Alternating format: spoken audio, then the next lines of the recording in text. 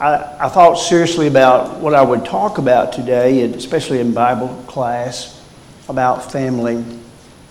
And the more I thought about it, the more I kept thinking about something that hits every one of us, and especially in our families as well. We struggle in our families many times. And all of us have our issues and our problems within our family units. Sometimes it's with our children, and we pray and we pray and we pray and we say, Lord, why can't they be faithful? Lord, why isn't this going on like it ought to be? Sometimes it's with our spouses. Sometimes it may be with our grandchildren. Sometimes it may be, and with the holidays coming up, we may be with family members we really don't want to be with, And we've prayed about that relationship. And we've talked to God about all of that. Now, we do that with our physical family. And many times we do that with our spiritual family. We have issues within a spiritual family, and we pray to the Lord, and we say, Lord, please help us. Maybe it's with a brother and sister in Christ, and we don't know what to do, and we pray and we pray and we pray and we pray. So this morning, I thought I would talk about when we feel like Job. Okay? When you feel like Job. So many times in your family, in your environment, within your family, in the relationships that you have, you feel like Job. Now, we understand the story of Job, and we know that story. We know that Job had some tremendous losses in his life. We know that Job was wiped out financially in one day. Some of you in your family element right now, that may be an issue with you, okay? And you don't know which way to turn. We know that Job was stricken with boils from the top of his head to the bottom of his feet. We know that those boils were very, very painful. Some of you within your family unit right now, you may be thinking, boy, we got some pain. We have cancer. We have sickness within our family. And we've prayed to God and we say, please heal my wife. Please heal my husband. Please help my children. They're dealing with this physical pain. And then we know that Job, in Job chapter 3, he in Job chapter 2, he lost all of his kids. Maybe that's where you are today within your family. There's going to be a missing place this holiday season at Christmas time because there's someone in your family and you prayed for them. You prayed for them. And you asked God to help you, to give you wisdom, to help for healing and all those issues. And then we know that Job, he began to do what we often do when it seems like God is silent. We began to ask why. 3 times in Job chapter 3, he'll ask God why. Now, Job the Bible says he was perfect, he was upright, he feared God, and he stayed away from evil. He was a church-going person. It's hard to understand when we pray for family members and we pray for things in our lives and we go to church and we try the best. We're not perfect, but we try the best we can to live the life. And it seems like God doesn't hear us. That happened to Job. Even as great as he was and the great faith that he had, in Job chapter 30 and verse 20, Job said to God, he said, I cry out to you, but you do not answer me. You ever felt that way to God? I stand up and you regard me. Actually, that's not a real good translation. Well, it's a good translation. It's just not in our modern vernacular today, our vocabulary today. What he's actually saying is, I stand up and you don't recognize me. I stand up, God, and it's like you pay no attention to me. You've been there. Maybe you're there right now in your family. You see, this is not a new thing, folks, to struggle with this. And to struggle with God and our prayer life for our family members and for others as well. Maybe that's one of the reasons why probably the oldest book in the Bible is the book of Job. Because God understood man, and He understood the problems that we would have in life. And God says, I want to get this out here. I want to give this story to people to help them as they struggle with the problems of life, and even as they struggle with the relationship that they have with me.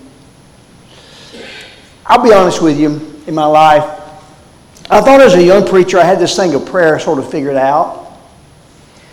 But as I got older, I realized that fact, maybe sometimes this thing of prayer and praying to God for things is more confusing than ever before in my life.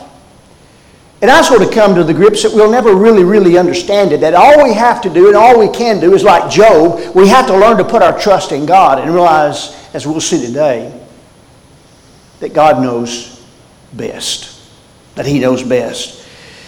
And through the years we have these confusing ideas about prayer. Some people think of prayer as a meaning ritual, okay? We do it because we're told we have to do it. We're reading the Bible, we have to do it, and so we do it. And sometimes we like a little boy that sits down, at the table, and they're about ready to say the prayer, and he says, Daddy, can I be the one that talks to the plate tonight? Maybe sometimes that's the way we feel about prayer. It's just like nothing more than just talking to a plate, because it seems that God is silent. Sometimes we think that prayer is like an Aladdin's lamp, You rub it and the genie pops out and your wish is my command. And when we think of that, it's easy to get misled and to misunderstand this whole thing about prayer. Some of us, we think of prayer as a magic wand that you wave. Some of us, we think of prayer as a first aid kit. It's there and you got it. And you put it aside and you take it with you. And if there ever comes a time you need it, it's there. That's the only time that you ever use it. For some of us, and I think this is where a lot of us find ourselves and where we're really talking about, we see prayer as a tug of war. Okay? I'm over here tugging and God's over here, and I'm trying to be persistent because the Bible says we need to be persistent. And I'm working with God, and God is working with me, and we're just sort of this tug of war. And finally, hopefully, if I pray enough prayers and I, have enough tears, and I keep enough pleas to God, maybe He will give an answer. And maybe it will be the answer that I want. Here's one thing I do know, even though sometimes prayer is still a mystery to me, and why He doesn't answer those prayers that I pray for my family members and others. I know this. I know that God wants to answer my prayers. He does. You look in the Bible, especially you look in the New Testament, and as you look in the New Testament, you'll see such phrases as anytime, talking about prayer, anytime, anything, anywhere, everything. Or you read this passage, Jeremiah 33 and verse 3, where He would say, call to me. God does. He says, call to me and I will answer you. And we look at passages like that and the other passages in the New Testament, and we say, is this false advertisement?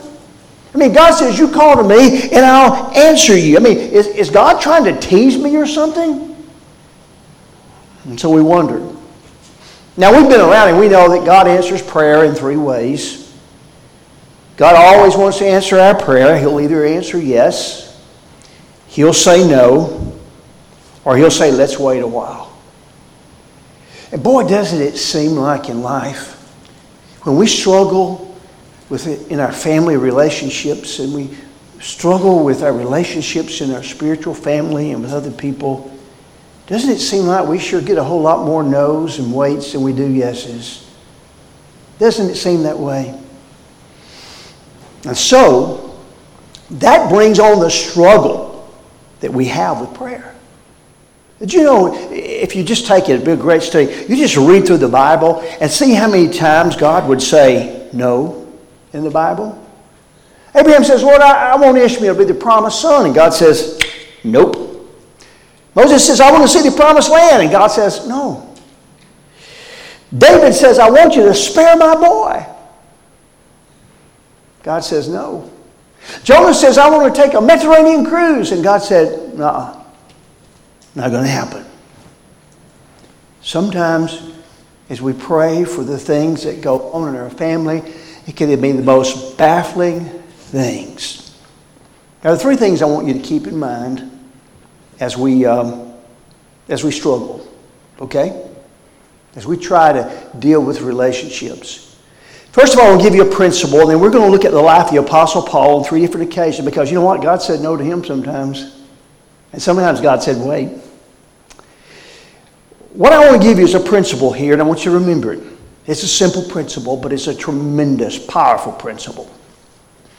In life, when you can't sort of figure out what's going on in your family relationships, in life, when you struggle with decisions you have to make, problems you have to deal with, you remember this. You always do what's right.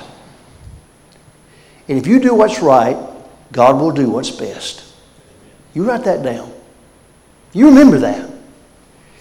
Whatever it may be in your life that you struggle with, you always do the right thing. That's what happened to Job. Yes, he's human. He'll ask why, and he'll struggle. Why don't you answer with me? But you remember, you always do the right thing, and God will do what's best. Three things I want you to remember as you struggle this holiday season with family members, as you struggle with prayer. Number one, you remember this, that God has a bigger perspective. When God, it seems like, has said no to you, and it seems like, you've been waiting way too long for an answer to this prayer, remember that God has a bigger perspective. Let's go to Acts chapter 16, and let's notice verses 6 through verse 8. In this particular situation with the Apostle Paul, notice, he's on his second missionary journey. Now, when they had gone through Phrygia and the region of Galatia, they were forbidden by the Holy Spirit to preach the word in Asia. After they had come to Mysia or Mysia, they tried to go into Bithynia, but the Spirit did not permit them. So passing by Mysia, they came down to Troas. Now here's the situation. Paul's on his second missionary journey, and he wants to go to Bithynia. You see on the map up there that Bithynia is right there at the southern part of the Black Sea. It's a region. Paul's thinking, as a missionary would think. You see, up in Bithynia, oh man, there are people up there. Big cities up there. There are port cities up there. People come in from all over the world. And he's thinking, like any missionary, there's no better place in the world to go and to preach the gospel. You've got all these people there. Missionaries know that it's much better to go to a larger place than to a smaller place because you have more from which to pull. And besides that, the culture is the same culture that he's used to because there are a lot of Jews up there as well. There's the same language. You don't have the language barrier. You know, if you've done any mission work at all, that many times the culture and the language is a tremendous barrier. I mean, a tremendous barrier in trying to preach the gospel. And so, logic says, that's where you want to go. You know what God says? No way. God says, I'm going to send you to Philippi. Now, he doesn't say that literally like I just said it, but that's the whole thing. He said, we're going in another direction, Paul. Now, here's the thing. Philippi is a little bitty city. Just a little bitty city. Philippi is about a quarter of a mile long and 200 yards wide. Not many people there. And also, guess what? It's filled with old people. Now, I'm an old person. I'm not putting old people down. I'm an old person. But it's filled with old people because, you see, it was a place where Roman soldiers would retire and go to. Now, you look at this. You got, over here, you got Bithynia. You got big city. You got the gospel could be taken and leave the ports and go to all the world. You don't have the language barrier. And then you look down here, you're going into another culture. You're going to where there's a bunch of old folks and there's not many people. I mean, common sense would say what? Common sense would say, go to Bithynia. There came a time in Paul's life that God said no. You see, folks, God sees the big picture. God sees the beginning of the parade of your life, and He sees the middle, and He sees the end. God has the wide lens on. And as we know in Hebrews 4, that all things are naked and open to the eyes of Him with whom we have to do. You and I, we can't predict the future. There's no way in the world. And neither can we choose the consequences of our choices. Wouldn't it be great if we could do that? I mean, if we could choose the consequences of our choices, we could solve all of our problems. You'd never run out of gas because you would do beforehand, before time you were going to run out of gas. You'd never be on the side of the road where your car broke down because you knew it was going to happen before it happened. You'd make all A's on a test. I mean, you just think about it. You'd never be late for anything because you knew what was going to keep you from being late beforehand. Proverbs chapter 2. In verse 8, the Bible says this: He guards the paths of justice. Watch that. He preserves the way of His saints. Many times God will say no in our lives, and God will say wait. And the reason He's doing that, folks, is to protect us from unforeseen problems. Because you don't know. You don't know. Let's go back to this thing about Paul going to Philippi. I mean, why he says, Bithynia, God, what in the world are you thinking? Now let's go. Paul goes to Philippi. The church is established, and Paul later on in his ministry would write these words in Philippians 4:15 through 16. Watch it.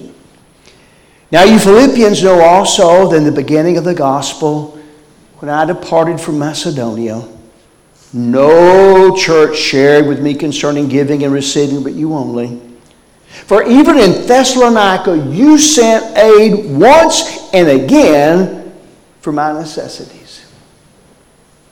Whoa. Whoa. This was a church filled with old folks.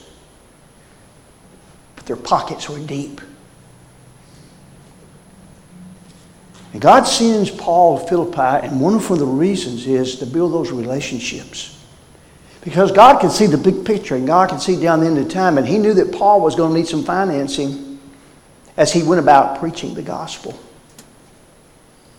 Now you think about that. Bithynia, okay, maybe we can bring thousands to Christ here, but what about going to Philippi? It didn't seem logical, but you know what? More and more and more and more people would be brought to Jesus Christ than ever in Bithynia because there were people in Philippi that were supporting him financially. Paul couldn't see that. Oh, there's something else I want to add to it. Go with me to Philippians 4, verse 22. Paul would say this. He says, all the saints greet you, but especially those who are of Caesar's household. Wait a minute. Can you see Paul? He's in Rome and he's in prison and he's in Caesar's household. And he says, hey, do you know so-and-so, to another Roman soldier? You know, and he says, yeah, I know him. Well, I met him at Philippi. He's retired there. And a relationship is formed. Okay? A connection is made. You see, folks, sometimes when it seems God has said no or God says wait, we have to understand that God has a bigger perspective. Now, what did Paul do? What did he do? Go back to the principle. You do what is right, and God will always do what's best. That's what Paul did. I mean, can you imagine being Paul and thinking, this doesn't make sense? But what did Paul do? He did the right thing. He did what God said to do. And what happened? Paul's ministry would be blessed financially, and in many other ways. Here's the second thing you need to remember. As you struggle praying for those people in your life and your families, and it's this: when God says no, you remember that God has a better plan. He has a better plan. It's an amazing thing when you look at the desire that Paul had to go to Rome. You know, Paul, he understood. We've got to get the gospel to Europe. Paul understood how important it was. This is the heart and soul of the Roman Empire that's all over the world. We've got to get the gospel. And there was this tremendous desire. For example, in Romans 1, 11 through 15. Notice he says, I long to see you. He says, I often plan to come to you. As much as is in me, I am ready to preach the gospel to those who are in Rome. Now that was his desire. That was his prayer. I want to go to Rome. I want to go to Rome. Well, Paul eventually got to Rome. He did. But he didn't get there the way he thought he ought to get there. He didn't get there the way he expected to get there.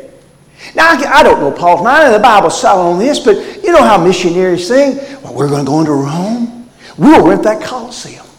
We'll fill that Colosseum up and we'll preach the gospel. And there in Rome, we'll bring thousands of people to the Lord. How does Paul finally go? Now, God will answer his prayer, but he answers it in an entirely different way. It's okay, Paul, we'll go. But you're going to go through a shipwreck. And you're going to go to Rome in chains. And you're going to be in prison, Rome. Paul, wait a minute. What? How in the world can this be effective in preaching the gospel of Jesus Christ? It's more effective, Lord, I'm thinking. It's more effective than let him go in, fill the Colosseums up. Let him go in and do what he does best. But God says, no, you're going to be in a prison. You say, doesn't make sense. You see, folks, God had a better plan. God had a better plan. What does Paul do when he's in that Roman prison? He starts writing. He writes the biggest part of the New Testament, not necessarily all of them in Roman prison. But a lot of those books came from that Roman prison. I wonder if God thought, I got to corral this man. This man has got a spirit. He's got a passion. But I got to leave something for the ages. And maybe this is the way God thought. I don't know. Maybe if we could corral him and put him in prison, he's going to have the time to write. What do you think about it? In the big picture of things, which is going to be the most effective? Okay? In the big picture of things, going into Rome and bringing thousands of people to Christ, or putting something in writing that is inspired by God that will last through the ages and thousands of years, where lives will be influenced by that writing. Understand something? When it seems like God's not answering your prayers, he's saying no, he's saying, well, you remember something. He wants to answer that prayer. And sometimes he has a better plan. God wants to answer them. Look at Isaiah 55. You know that passage. He says, nor are your ways my ways, and my ways are higher than your ways. Sometimes we think we got it all planned out and how God already answered. God says, no. No way. And here's one of the things that I've noticed. That when we think we got to figure it out and we bring our request to God, we usually bring the most logical request. But his ways are not our ways. And here's another thing I've learned through life, and that is that God will, or we will, many times choose the least painful way of answering our prayers. Sometimes God says, no, we're going to have to go through a little pain here. because it's going to be a whole lot better on the other end. In Hebrews 11, 39 through 40, look at this, that great hall of faith. Notice, he says, in all these, having obtained a good testimony through faith, these are men and women who would die. These are men and women who shed their blood. Now, look what it says. Did not receive the promise. God, having provided something better for us. Wow. Daniel comes to God and he says, God, he says, I don't want to go through the lion's den. Deliver me from the lion's den. And God said, no, I got a better plan. What we're going to do is we're going to shut the mouth of the lions and we're going to bring a nation to me. Shadrach, Meshach, and Abednego, who wouldn't bow, who wouldn't budge, who wouldn't bend, who wouldn't burn. They said, Lord, keep us out of the fiery furnace. He said, no. He said, we're going to go through the fiery furnace, and I'm going to go through the fiery furnace with you, and we're going to bring a king to me, and we're going to bring a nation to me. Keep in mind that many times when it seems that God has said no, that He has a better plan. And here's the last thing. You remember that God always has a greater purpose. It seems like God just isn't listening, that He has a greater purpose. We go to a familiar passage, 2 Corinthians chapter 12, verses 7 through verse 10. Notice, unless I should be exalted above measure by the abundance of the revelations, one of the flesh was given to me, a messenger of Satan to buffet me, lest I be exalted above measure. Concerning the things I pleaded with the Lord 3 times. Get that? He pleaded 3 times that it might depart from me. And He said to me, no. He said to me, my grace is sufficient for you, for my strength is made perfect in weakness. Therefore, most gladly, I'd rather boast in my infirmities, that the power of Christ may rest upon me. Therefore, I took pleasure in infirmities, in reproaches, in needs, in persecutions, in distresses for Christ's sake. For when I am weak, then I am strong. He says, here's what we're going to do. I got a greater purpose for you, Paul. And here's what we're going to do. I'm going to, through this thorn in the flesh, I'm not going to take it away. I'm not going to answer your prayer like that. But I'm going to make you stronger. I'm going to make you better. Let's tie into that. Let's go back to 2 Corinthians 4 and look at this passage for just a moment. Verses 16 through verse 17. Look at it. We know this. Therefore we do not lose heart, even though our outward man is perishing. Yet the inward man is being renewed day by day. Now watch verse 17. For our light affliction, which is but for a moment, is working for us a far more exceeding and eternal weight of glory. You see, behind every problem, God has a purpose. Sometimes we can't see that purpose. And sometimes we don't understand it. But what do? We do that which is right. And God is going to do that which is best. I think through the years, one of the things also I've learned is that one of the marks of maturity spiritually is that you learn to accept the no's of God. Or you learn to accept the waits. You know, we don't give our kids everything they ask for, do we? Because we know that there's some things that are just not good for them that they ask for. We know there are some things that are just better for them. And we don't give it to them because, you know what, we love those kids. Think about this. Didn't Jesus learn that?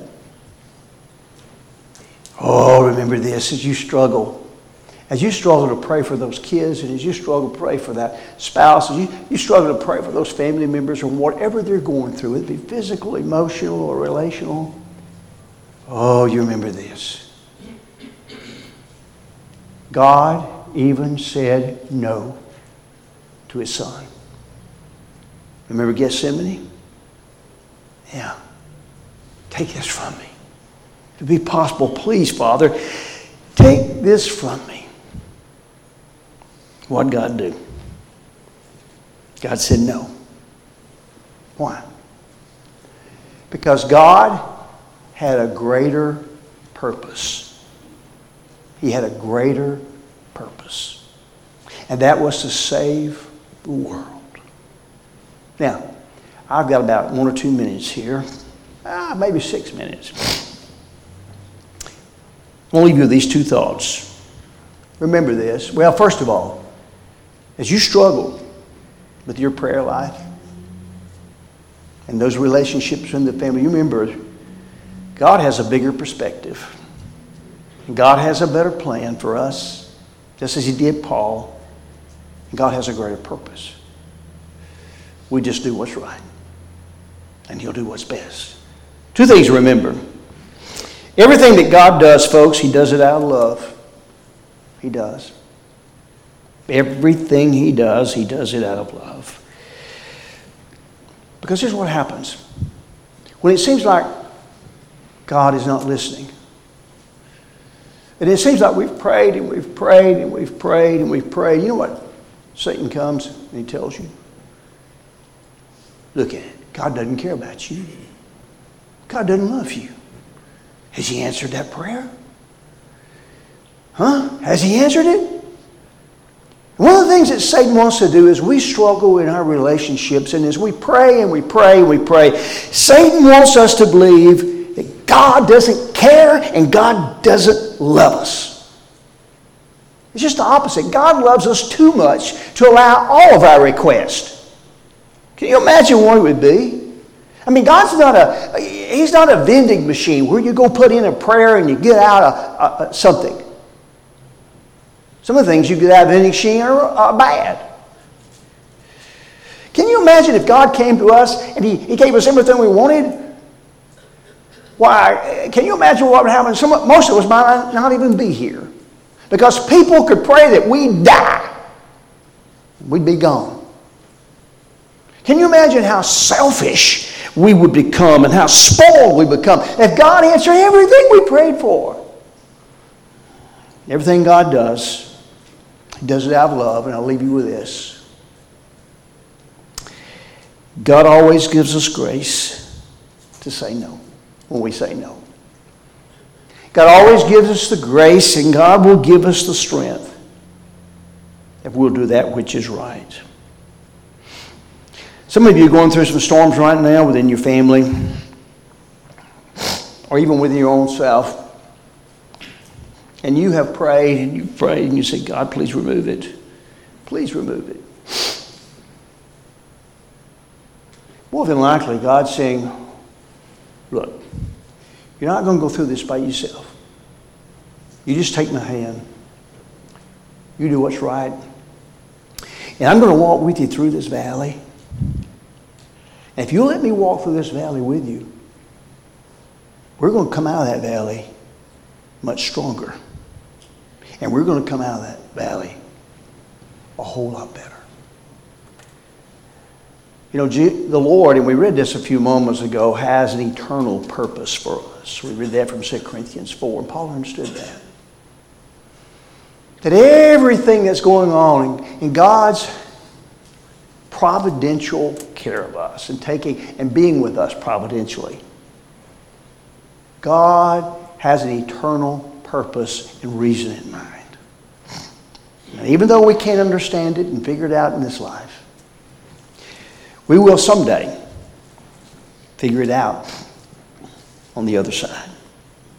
So I hope you'll remember some of these thoughts that we've talked about today as you struggle with issues in your family and issues in your own life and in the lives of others outside your family.